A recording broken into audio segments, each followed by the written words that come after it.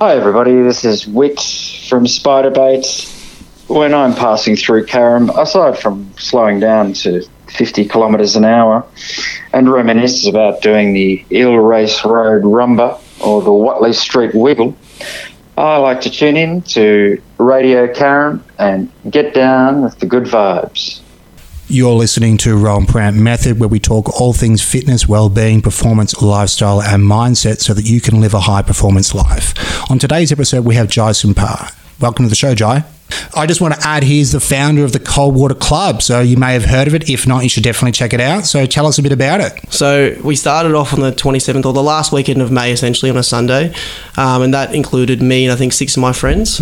And then moving from there, we continued to do that every day. I was there every day, and then there'd be people who just kind of straggle along every now and then, but the Sundays was the big day where we'd get our crowd, essentially.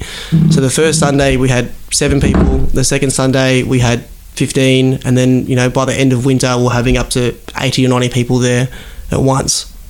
That's a massive movement. I definitely want to come down and check it out sometime. What times do you go? So on Sundays is the big day. It's 10 a.m. Saturdays are 9, and then every other day we're doing 6 a.m. We're going to, I guess, take a different approach when it gets a bit warm. It's getting warmer now. We'll take a different approach because essentially we're doing it every day to kind of really confront the winter, and we also done a lot of fundraising as well. We'll probably transition it to like a 2-day-a-week thing moving forward, and then when winter comes back next year, that's where we're really looking forward to raising more money, being there every day of winter, every morning, no matter what. And it's all just like a big investment of our time to just keep this community relevant. We're going to be doing events every month. Keeping everyone engaged, and then when it comes to winter, that's when we're really looking forward to having another huge impact on the community. So what are the benefits of cold water therapy for you? You have touched on it, but as I said, we had a technical issue. So just to revisit that, what benefits do you experience when you go take the plunge? I get asked all the time, and I've done my own research around, I guess, the physiological benefits and the psychological and all the scientific stuff, but it's not something that I do it for. What I do it for is it honestly just makes me feel reset and makes me feel better, makes me feel more confident. It makes me feel as though, well, if I can jump in the cold water, I can do anything. As cliche as that sounds, like I've done it well over 100 days in a row, and I was petrified every day. It didn't get any easier. And that's the beauty of it, is that I never got to the point where it's like, oh, I'll jump in. Every day I'd drive down there with anxiety. I'd be walking into the water or jumping in with anxiety. I'd be in the water, freezing. I'd get out, I'd be shaking, and then an hour later I'd go, wow, I want to do that again tomorrow. I don't know why, I just felt amazing. So I don't like to go from my personal perspective to go into the benefits from a scientific standpoint.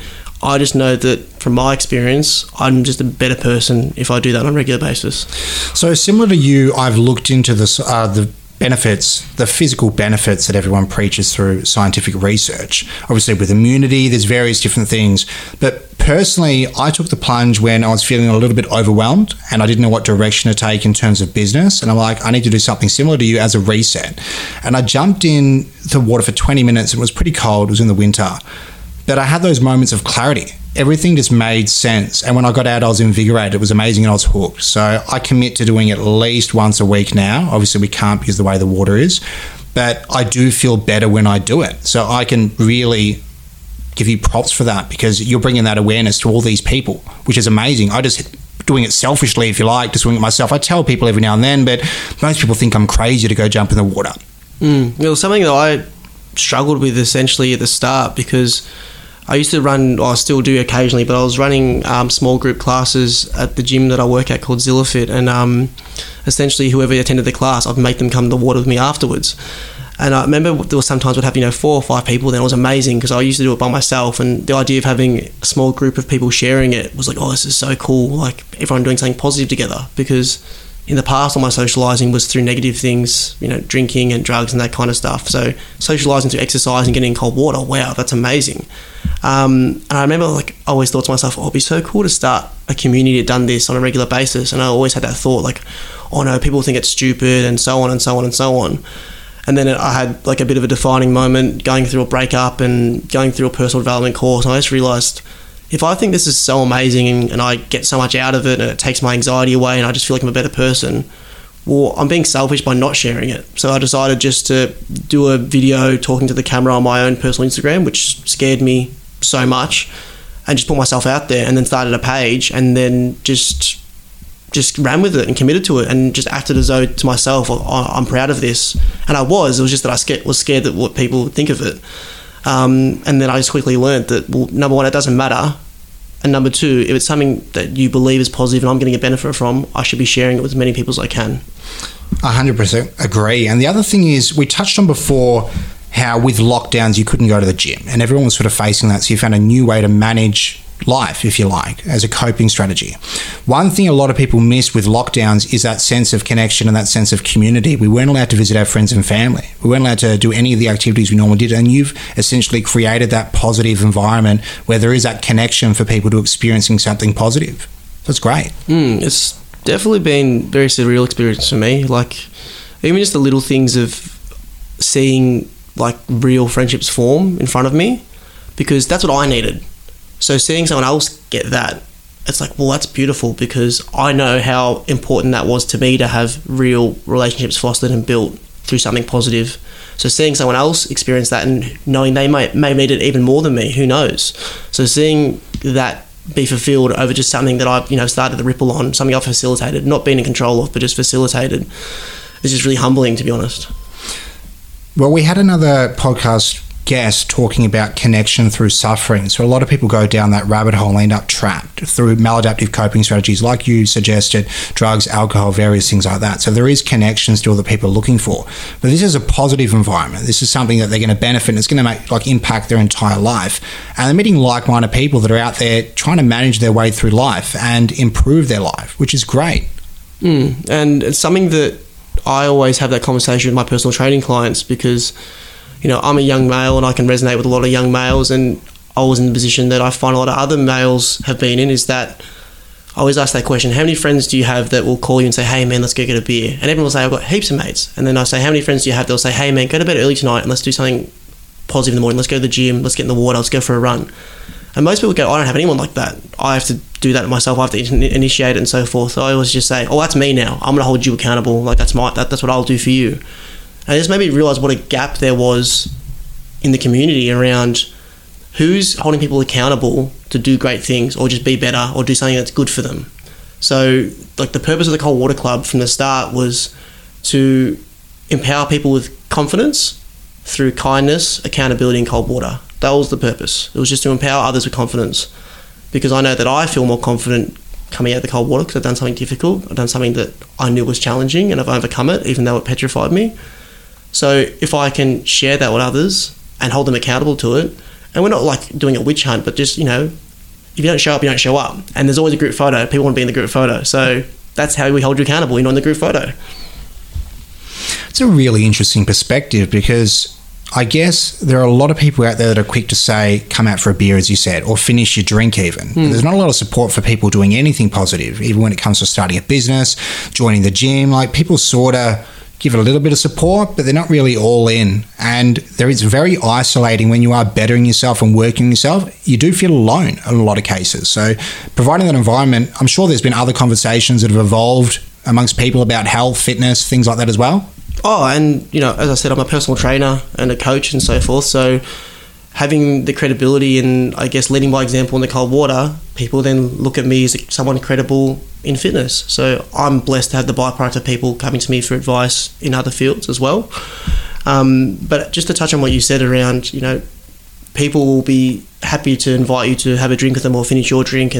But as soon as it comes to something that you want to better yourself, I went through that. I was in a friendship group, and I remember just one day being with them, and I'd been with them for a long time, and going, none of these people really make me want to be better. Like, they don't inspire me, which sounds mean, but it was just the truth. None of them inspired me, and I didn't really admire them either. And then I realised I didn't admire myself, because I was just doing what they were doing because they were doing it. And I remember I made the decision to kind of separate myself and not be friends with them, but I was going to do things that were good for me. I remember making a list of things that gave me purpose and made me feel as though I was proud of myself and proud of my actions. And it all came down to, I didn't respect myself because I didn't respect what I was doing. I didn't respect myself for drinking and doing drugs and not being me. And when I'd done that and I separated myself from, a lot of friends, still there for them, but just not partaking what they were doing, every bit of resentment they gave me, an insult they gave me, why aren't you coming? Like, you're so boring, or you think you're better, whatever. It just reinforced my belief, because I already knew I didn't want to be like that. So if they weren't agreeing with it, good, I'm on the right track. And I just kind of trusted the process for a good 18 months. And, those people who were trying to tear me down, who were my friends, and they weren't doing it from a place of, I think, like negative intentions. It was because it made them feel insecure about what they were doing. And, oh, well, I can't do that, so I want him to be doing what I'm doing because it makes me feel better about myself. And then down the path, I get these same people who are throwing stones at me, either telling me they're proud of me or that they want to talk to me about certain things that I do, or they want to be involved.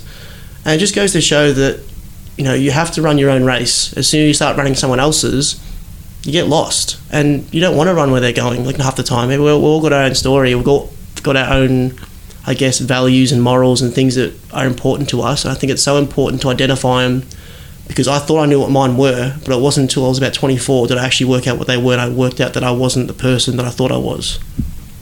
So many people that I talk to either aren't aware of their values or they're not living by them. And that's a result of so much unhappiness, because we work in jobs that are unfulfilling. There's no purpose.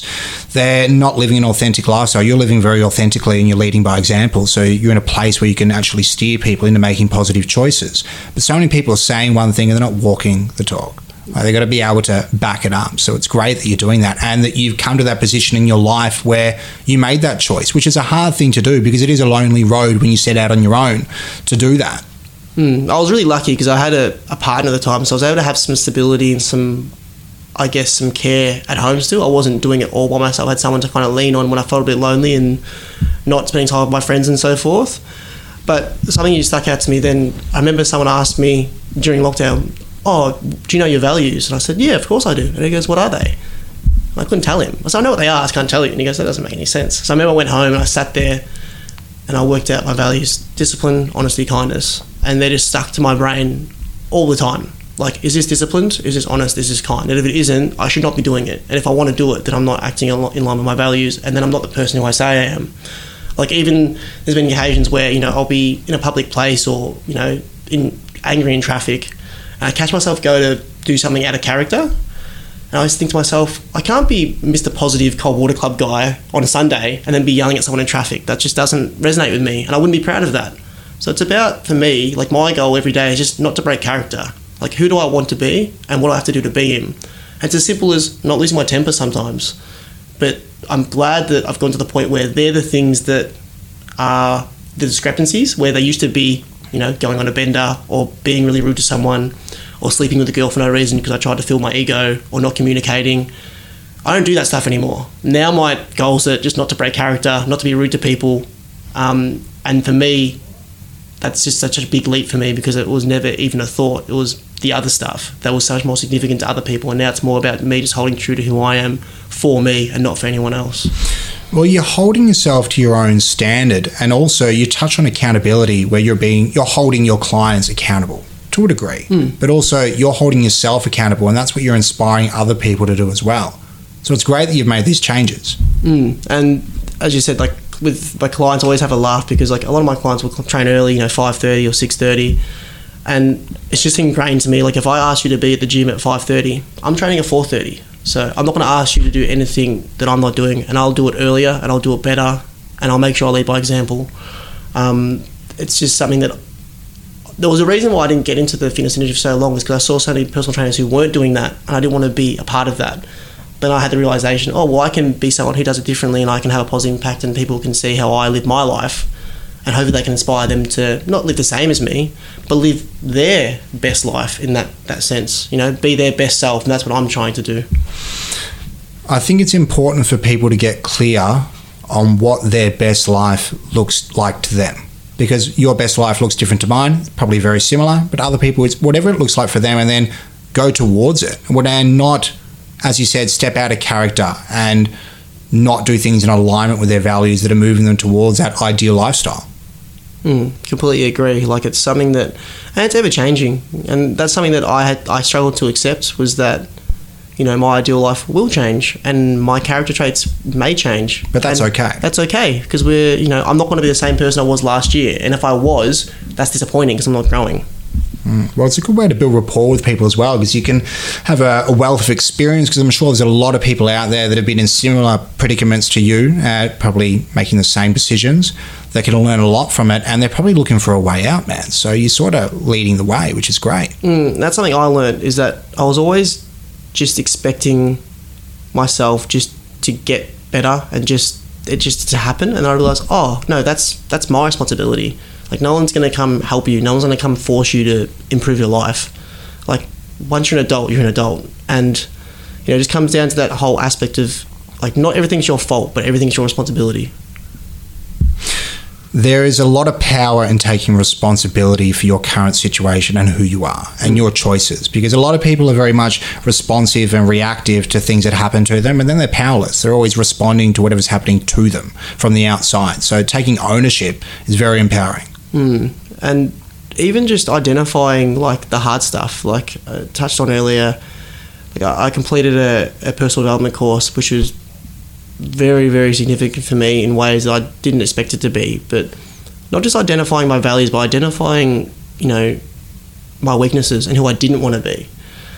And coming to terms with that means you can overcome them, because, I never wanted to admit to myself, just internally, that I'm a needy person, because I didn't want to be that.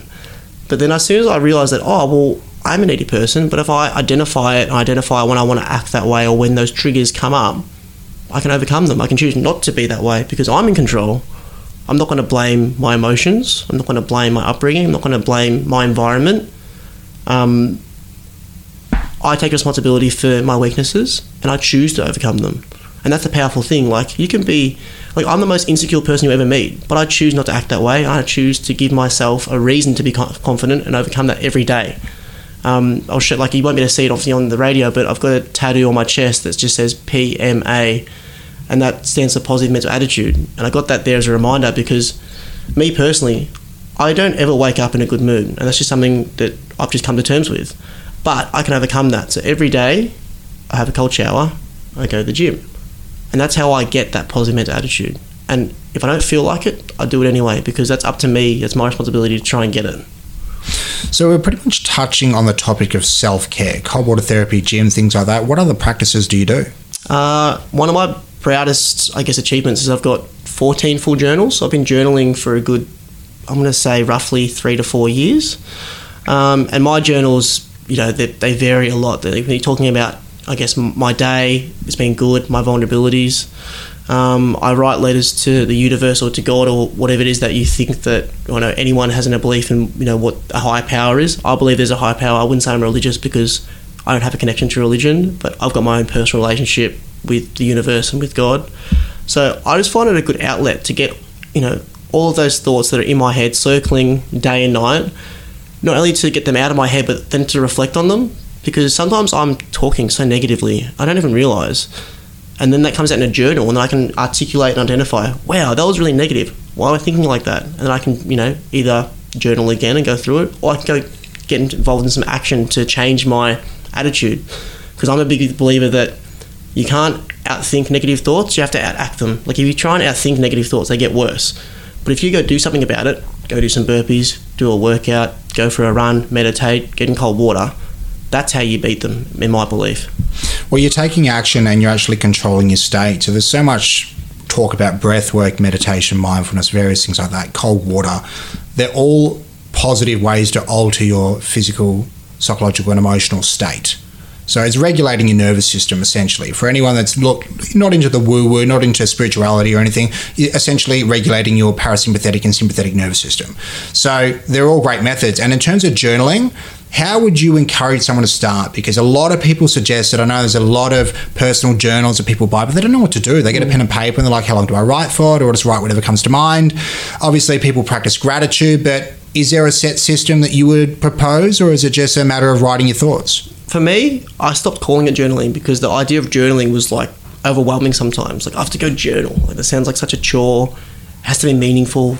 It's like, well, I just changed it. I've got like an app on my phone that like helps me hold myself accountable to my habits. And it just says write anything. So it might be write my gym workout. It might be write what happened today. It might be what I'm doing tomorrow. It might be something I want to remember. It might be a goal. So for me, it's just write anything you find easy. If you think it's easy to write out your gym workout, write that, and then maybe at the end of it you can write out how you feel afterwards. And that's how I started journaling, honestly. My very first journaling I wouldn't even call it journaling. It was me taking a diary to the gym, writing out my whole workout, and then I decided, I'm going to write how I feel after the workout. And then it ended up being me not writing any of my workout and me just writing about my emotions, my vulnerabilities, what was on my mind. And it's just morphed over time to all different things. It might just be, I'm going to commit 3 acts of kindness today, and then going back and going, I done this, this, and this. I bought a coffee for a stranger. I complimented a stranger. I pulled over because someone had their hazard lights on. And for me, that's something that works for me. And I'm always so strong in making sure that I voice that. It's not for everyone either. Like journaling's great for me, but some people get nothing out of it, and that's fine. It's about finding what works for you, because everyone's so different.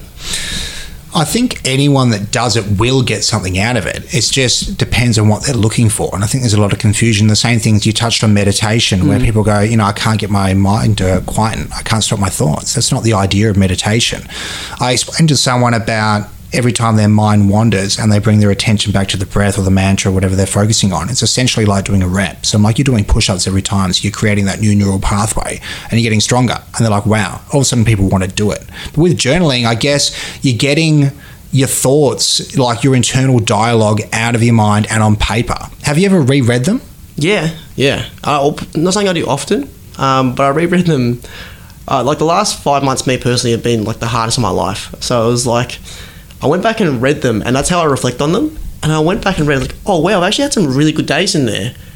And not that it wasn't, like, not to take away of how difficult I found it emotionally and just mentally, but it's like, but there's always good in everything. Like the last 5 months were horrible in so many ways, but there was so much good in it. Like there was so many beautiful things that happened. Like there's always a bit of good in every day, and that goes to say with longer terms as well. So I think it just, for me, it was like a bit of a reinforcement to go, well, you might have been suffering a lot, Jai, but not only that, you had some good times along the way. And it's just that concept of the journey is not the destination. Sorry, it's about the journey, not the destination. Sounds like you're exploring things with gratitude as well. Is that correct? So people always ask me how I am, and even when I'm broken and depressed, my answer is always, I'm so grateful, but I'm feeling a bit depressed at the moment. But I always start with not always happy, always grateful. So in my cold showers in the morning, I'll say out loud to myself, I'm grateful to wake up today, and whatever it is that comes to my mind. I try and be, as whatever it is on the spot and be nice and fluid about it. But I like to physically say that out loud because it's something that may be uncomfortable. So I was like, I want to try that and make it not uncomfortable. But for me, gratitude is everything, because like I think about all the times where I've been in bad situations, and I reflect about if I was grateful through those situations, it wouldn't have been as bad. Every time. So no matter what comes up, gratitude has to be first, and then we can deal with my emotions, as long as I remember to have that at the forefront of my mind. Well, it literally shapes your experience. And something that you said that was very interesting is you said, I'm grateful, but I'm feeling depressed. Now, a lot of people fall into the trap where they say, I am depressed or I have anxiety. And that label, they identify as it, and it's very hard to escape. But it's just a feeling. You're not always depressed, but you can feel depressed, and that's okay. And it's so important to feel those emotions, because with the bad comes the good as well, right? Like without having, feeling depressed, you can't feel really, really happy. And that's what I noticed is that through the last 5 months, because they were so hard, I had really high highs. Like there were some days I read my journal, like, wow, I was so happy this day. Like that's literally, I was like, this is the best day ever. And then the next day I was like all the way in the dumps. But it's like, well then, what do you want? Do you want to be really, really happy, really, really sad? Or do you want to be numb the whole time? Like that's life. Like you have to feel things, and it's weird because we all never fail to see it, but sometimes it feels good to feel when you're sad. You know what I mean? It feels therapeutic, and we all run away from it. And that's something I decided to do, is just stop running away from it. Like if I'm sad, I go jump in the sauna, listen to Adele, and I try and make myself cry because I'm gonna feel that stuff. I'm not gonna run away from it, because I ran away from it for years and it done me no good.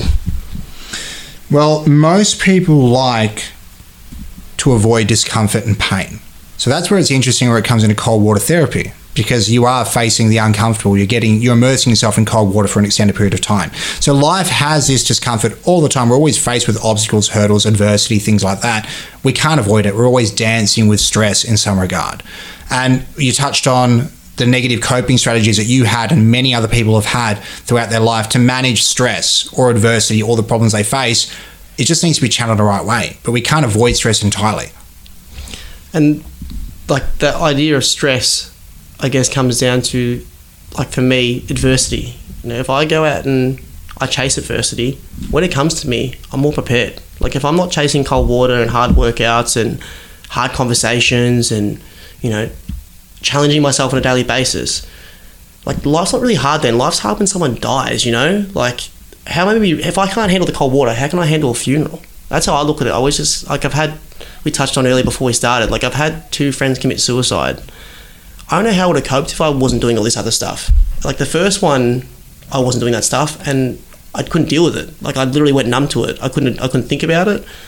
And the second one, I was like, I'm not going to say I was prepared for it, but I've been chasing adversity for a long time and I felt as though, oh, this is why I do the work, because this is when life's really hard. Not when I'm whinging about my girlfriend or whatever it is, or because I feel lonely, or because, you know, I'm not making money. It's like, it's when something really bad happens, that's when it shows, like how much have you actually been working on yourself to handle life. Were you able to feel your way through the experience? Just so you know, I've lost friends as well, and it absolutely crushed me. And you always wonder if there's something you could have done about it. But with all the self-care that you were practicing, do you think you were able to process it better? Definitely, because some of the feelings didn't scare me, but I allowed them to scare me. I allowed myself to feel them. Where in the past before that, I didn't want to acknowledge them. I'd hide from them. I didn't want to feel them. I didn't want them to be there. I'd pretend they weren't there. And that showed in other ways. It showed my insecurities. It showed in my sense of ego. It showed in the way I carried myself, because I was constantly fighting discomfort. I wasn't embracing it.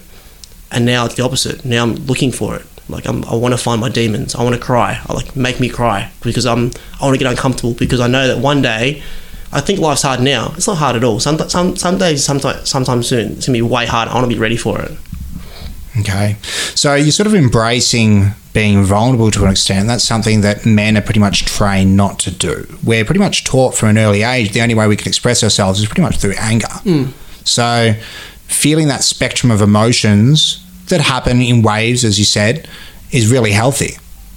Yeah, it's something I just feel a huge personal benefit from, because it was something, again, like I ran from. I was raised by my mother and my grandmother, essentially, and a lot of feminine energy within me and within our household. And when you're a young boy, that's not cool. It's not cool to have a lot of empathy. It's not cool to, you know, be super caring and super nice.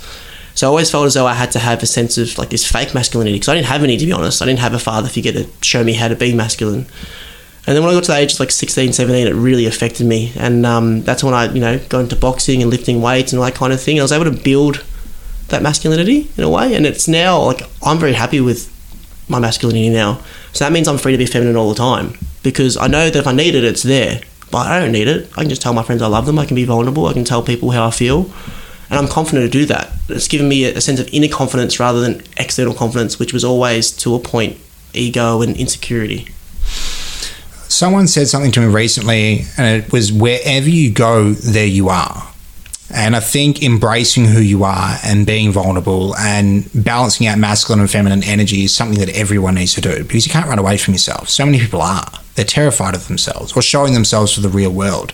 And that's a very scary position to be in. And a lot of men face that. And that's why they can't talk to their mates. You touched on the suicides. So tell us about this 9-minute program that you've been doing. So essentially, the Cold Water Club decided to jump on and support an initiative called 9 for 9. This was created by the Zoom Network, who are a team of physios who have their own podcast. And they try and break the stigma and try and talk about mental health, and also they do a really good job of it. And they were raising money for a charity called Batia, who are very strong in the mental health space. They do a lot of workshops and, I guess, education and facilitating of, I guess, training teens and young people on how to deal with mental health, how to have the conversation and so forth. And they'd done that the year prior, and I just thought it was just so admirable and so beautiful. And I remember meeting with one of the guys, Connor, because he reached out and just said, I'll come join you. And by chance, it was just me and him getting the water that day. So we had a very long, vulnerable conversation about his, I guess, battles with mental health and mine, and, you know, people have lost and so forth. And I just really resonated with why he was doing it, you know, his purpose. And it wasn't about the cause. It's more like, oh, this actually means something so strong to this person, and I feel that. And I remember saying to him, I said, well, we, the Cold Water Club, and I'll speak on behalf of them because I created it, not that I take any power away from anyone else because it's a community, but I said, we're going to make a team. I said to him, we'll raise more money than anyone else besides you guys, because obviously you guys are going to do a great job of that. And we did. As a culmination, we raised $60,000, I think, for the whole 9 for 9 initiative. And the Cold Water Club raised $13,000 of that over the month of August.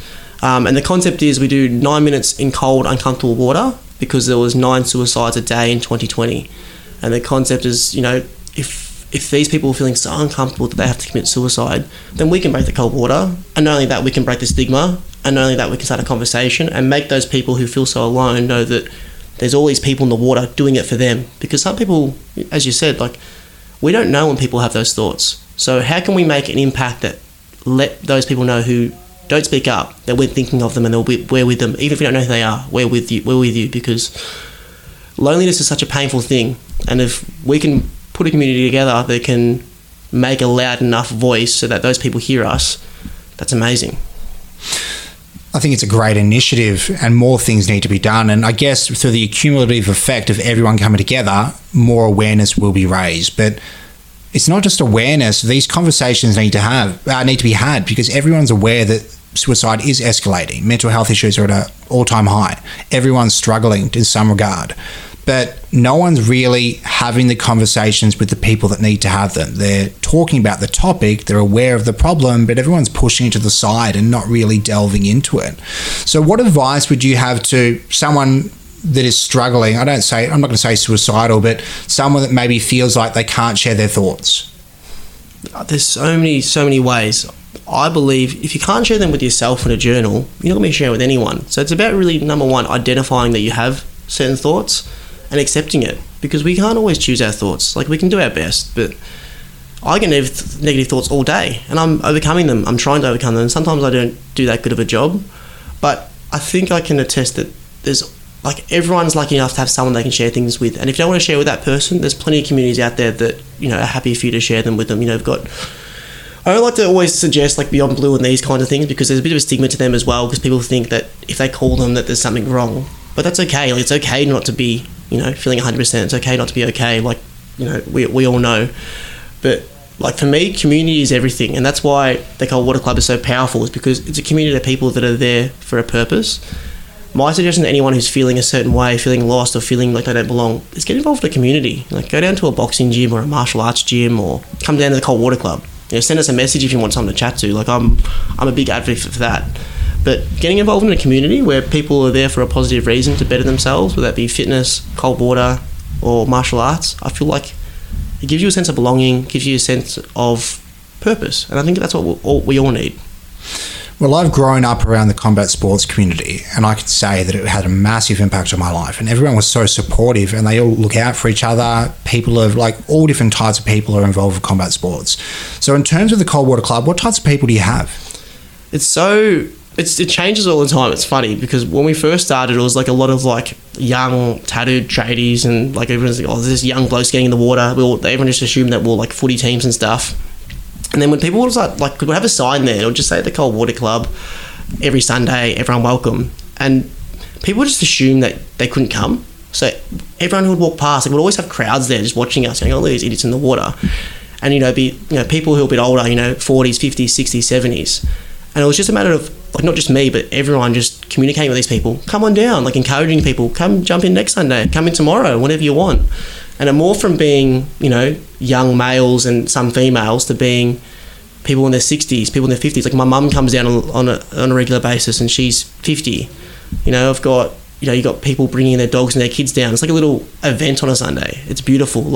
On the days where it's through winter when we're really pumping and we're there for a purpose, raising money, we'll have 70, 80, 90 people in the water, but then we'll have a crowd. We'll have paramedics sitting there with a coffee watching us, and it was just beautiful because even if the people who weren't directly involved in the water, they were getting something out of it. They were seeing people do something to raise money for a great cause and hopefully inspired them.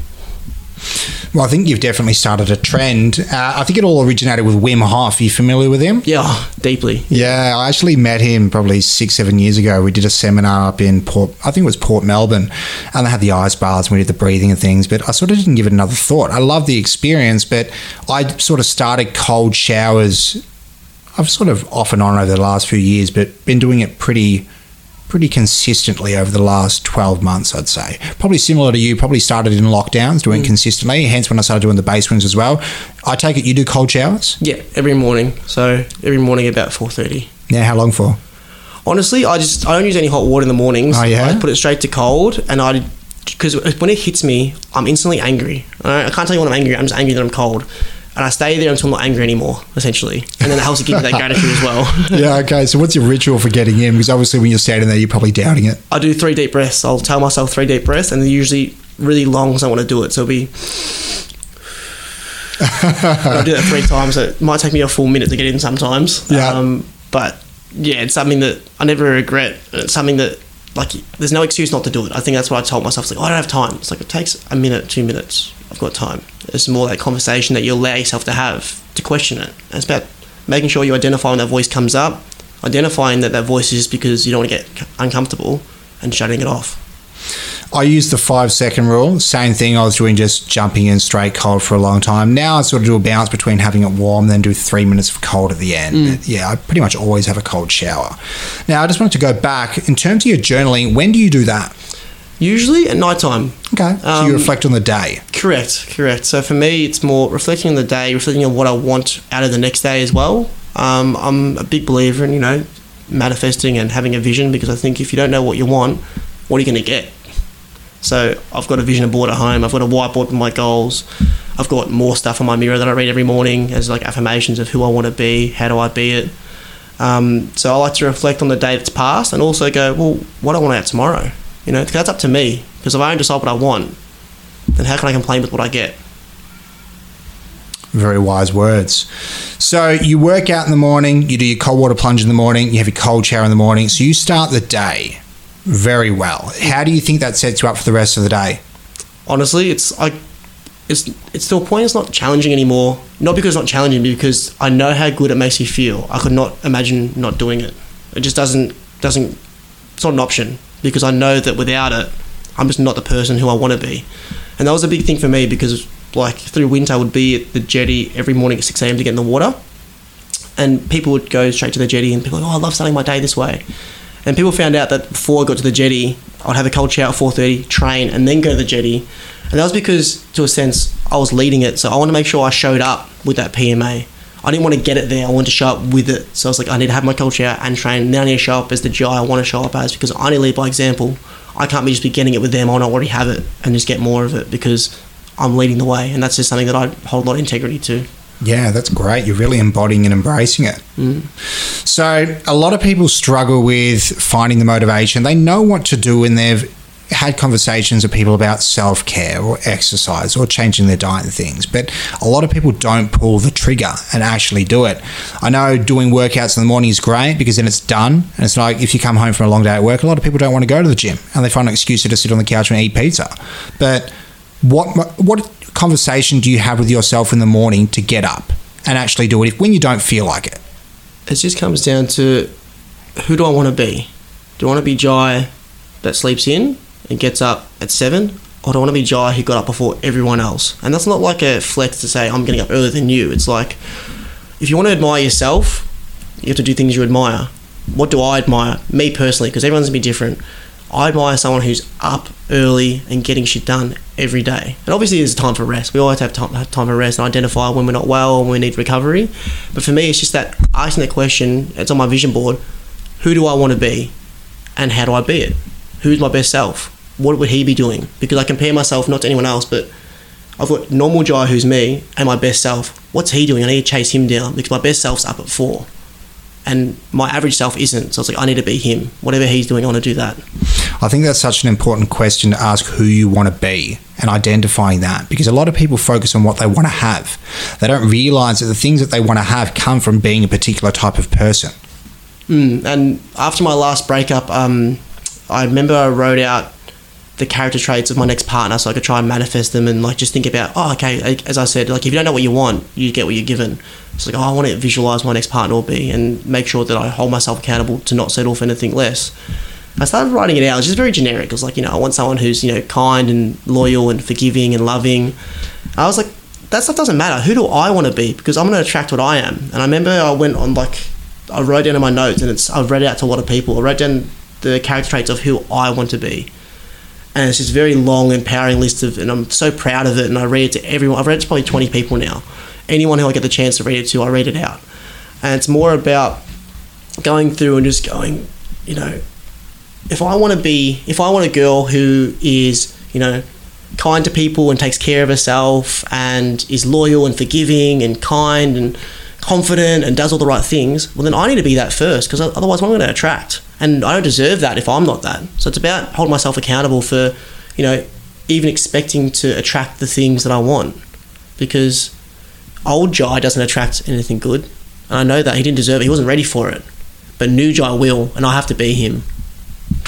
So what was the process of letting the old Jai go? Honestly, I think it was the process of just identifying that I didn't like him. I didn't respect him. And it was funny because I'd be with people who I could tell you, like, I didn't respect them at the time. And it made me feel better about myself. And then after going through that process, feeling, oh, whoa, like, I actually don't respect myself either. And that's my control. And I don't respect myself because of the things I'm doing. So letting go of him was easy once I identified that I didn't actually like him. I was being the person that I thought everyone else would like. And I was focusing on being liked. And I didn't care if people respected me. And I had that light bulb. Oh, well, I'd rather people not like me and respect me than like me and not respect me. Mm. I always call myself, doing things because people would think it was funny or because they would like it, or, being Mr. Party Boy because I thought people would think it was cool. But I didn't think it was cool. I was just doing it for everyone else. I was just making that switch of going, why am I doing this? Am I doing it for other people? Or am I doing it for me? And I spent such a big portion of my life doing things for other people. And now I do things for me. So if I'm helping someone, it's because I want to help them because it makes me happy, not because I'm doing it for anyone else. Well, it seems like you've had a massive shift in identity, and I think it's a rite of passage that pretty much everyone needs to go through at some point, where they let go of who they want to be viewed as or how they feel they need to behave in a particular way to be liked, as you said, but who they really are and who they want to be. That's important. It's a big shift. I think it's so important because going back, like, why didn't I want to be myself? And I know why it was now. It's because I was scared that if I was really myself, no one would like it. Where if I was someone else and people didn't like it, it wasn't even me anyway, so I had no connection to it. Yeah, so there's no risk, and being vulnerable is scary. It's terrifying. And it's something that I used to hate, and now I'm the most vulnerable person I know. Like, I'll be vulnerable with anyone. Like, if I meet someone on the street and they ask me how I'm going, I'll say the same stuff if I'm not in a bad place. Super grateful, not that happy at the moment, but I'm doing the right things, I'm not breaking my processes.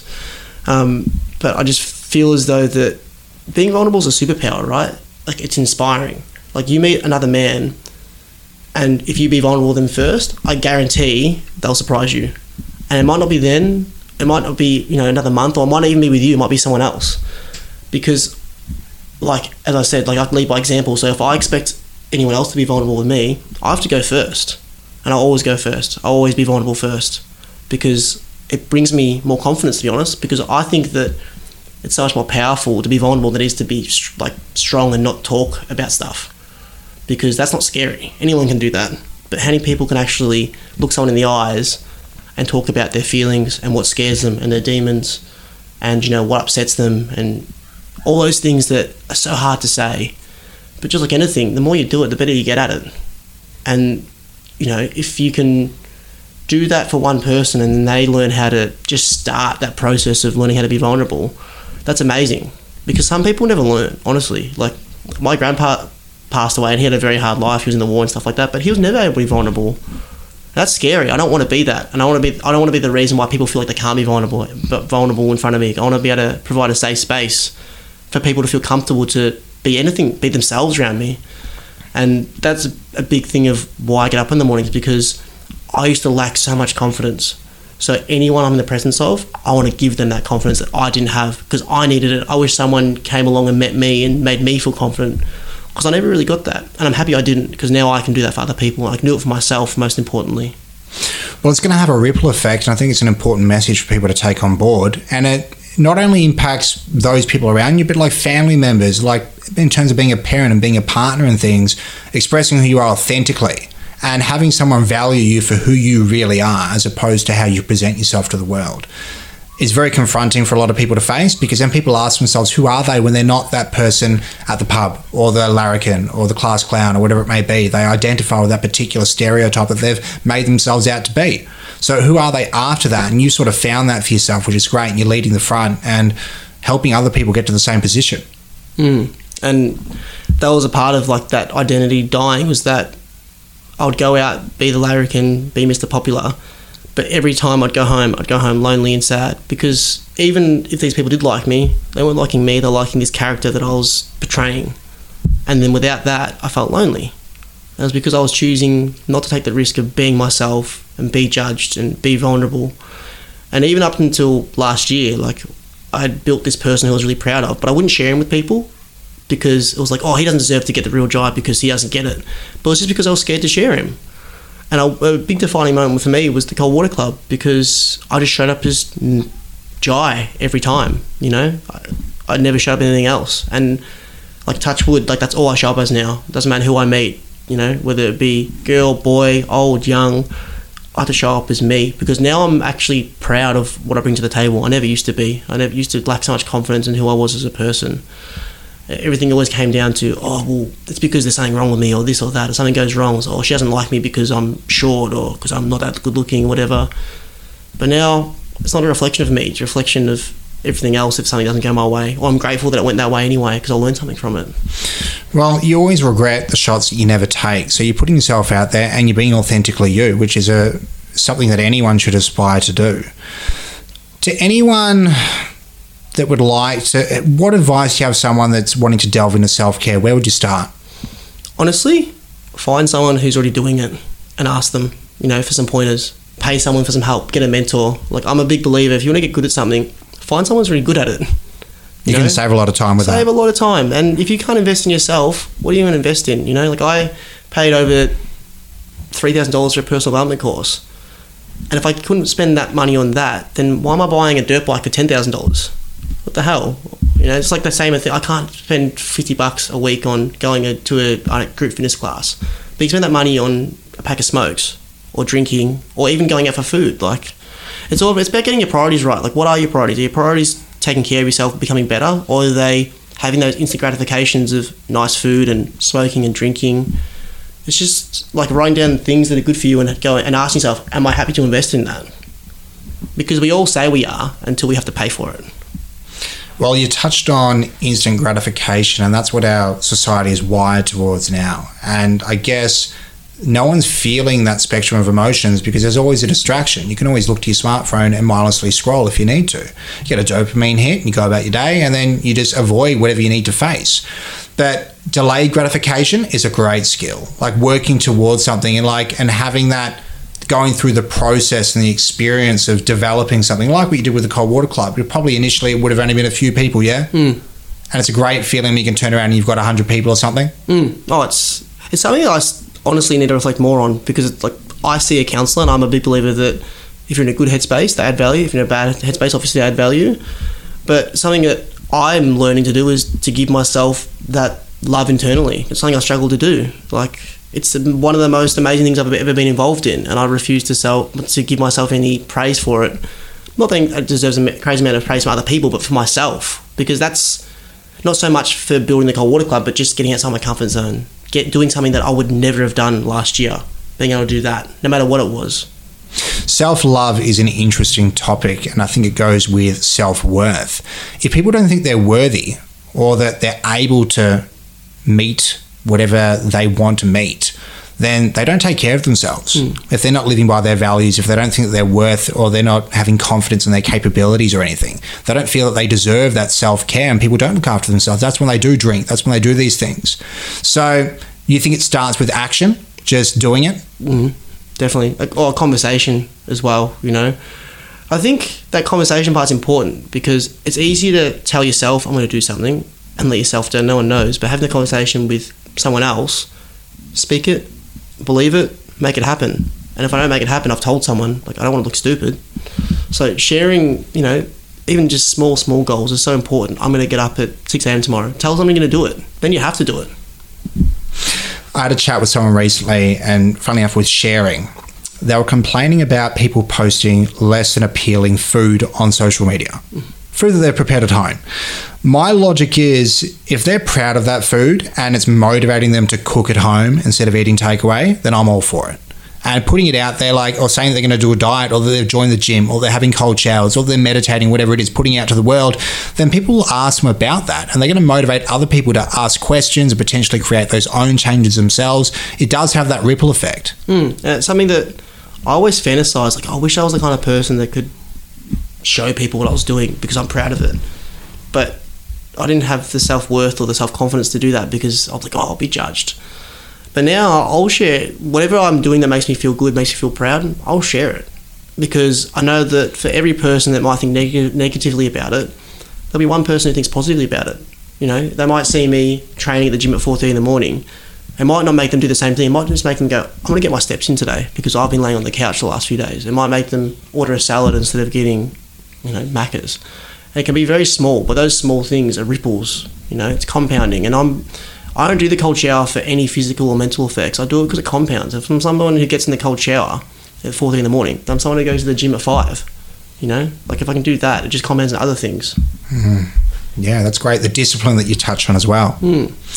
So a lot of people don't want to pull the trigger when it comes to self-care. They think they don't have the time. That's probably a common excuse that you've heard. I hear it all the time. I think there's many ways to add up to 100. It's just a matter of picking one and giving it a go. And then before you know it, you've got a routine like yourself. You've got gym, you've got journaling, you've got meditation, you've got cold water therapy, cold showers, you've got the works. I agree. And it's like, if we all, like those people who say they don't have the time, it's like I ask anyone, including myself, write out for your day what you did every hour of that day. And you're going to find gaps. You know, you're going to find Netflix, you're going to find scrolling on your phone, you're going to find, I don't know, just having a chin wag with someone. There's so many things that you can swap out. It's like, instead of Netflix, I can go for a walk. It's that simple, you know. Instead of going and get McDonald's, I can get something else. Like, time is this thing that we look at that we don't have enough of, but we refuse to prioritise it. Like, we've got this scarce thing called time, but we don't respect it. We don't actually take advantage of it. We just give it away. Controlling your time is a very important life skill. I know that I've been guilty of wasting plenty myself and always hoping that I would have more. But as you said, you're spending time scrolling through Facebook, or you're watching TV late at night, watching Netflix, not going to bed on time. People struggle to get up in the morning because they literally do not have a bedtime. They just watch TV and pass out. So it's about prioritising how you want to spend your time, and you've clearly done that. And that's the key. Like, I waste time all the time. I probably wasted 2 hours today. But when I look at that, I go, well, that's my responsibility. I wasted 2 hours today. It's not like I'm saying I've got no time. I've got plenty of time. I've just chosen to waste some of it, and that's on me. Like, do I want to change that for the better? It's not because I don't have enough time. It's because I've made a bad decision, or not the decision that I wanted to make, or the one that's in line with who I want to be. Well, we're coming to the end of the show, and it's been a great conversation, so we're definitely going to have you back again. If people want to join the Cold Water Club, where do they go? What do they do? So right now it's a hard one because we're at Oliver's Hill Jetty Boat Ramp in Frankston. But as you said, the bay water is not very swimmable right now. There are some of the guys going down. It's not something I'm willing to promote because the water levels are questionable. So this Sunday we'll be at Summers, which is on the other side of the peninsula. But traditionally we'll be at Frankston. If you go to our Instagram page, the.coldwaterclub, we, I guess, will promote exactly where we'll be, and as time goes on and as the water quality comes back up, we'll be back at Frankston as fast as we can. Well, I will definitely be coming down for a Sunday session, mate. I look forward to it. Beautiful. Can't wait to have you. Thanks for having me on the show, Jai. Pleasure. Have a great night, everyone. Hi, this is Matt Joe Gow, and you're listening to Radio Carrum, which is local community internet radio. And we were having a chat about community radio earlier and how important it is to Melbourne, how important it is to the scene here, the music scene, but also the wider community. So check out Radio Carrum, tune in. Come on, Freddy's Kitchen in Station Street for a coffee. and something nice to eat. Yeah, the pizzas are great. In fact, all the food rates down at Freddy's Carrum Station Street. Come on, come on, come on, down to Freddy's now. Come on, come on, come on, down to Freddy's now. It's a pizza. It's a Mystic Pizza.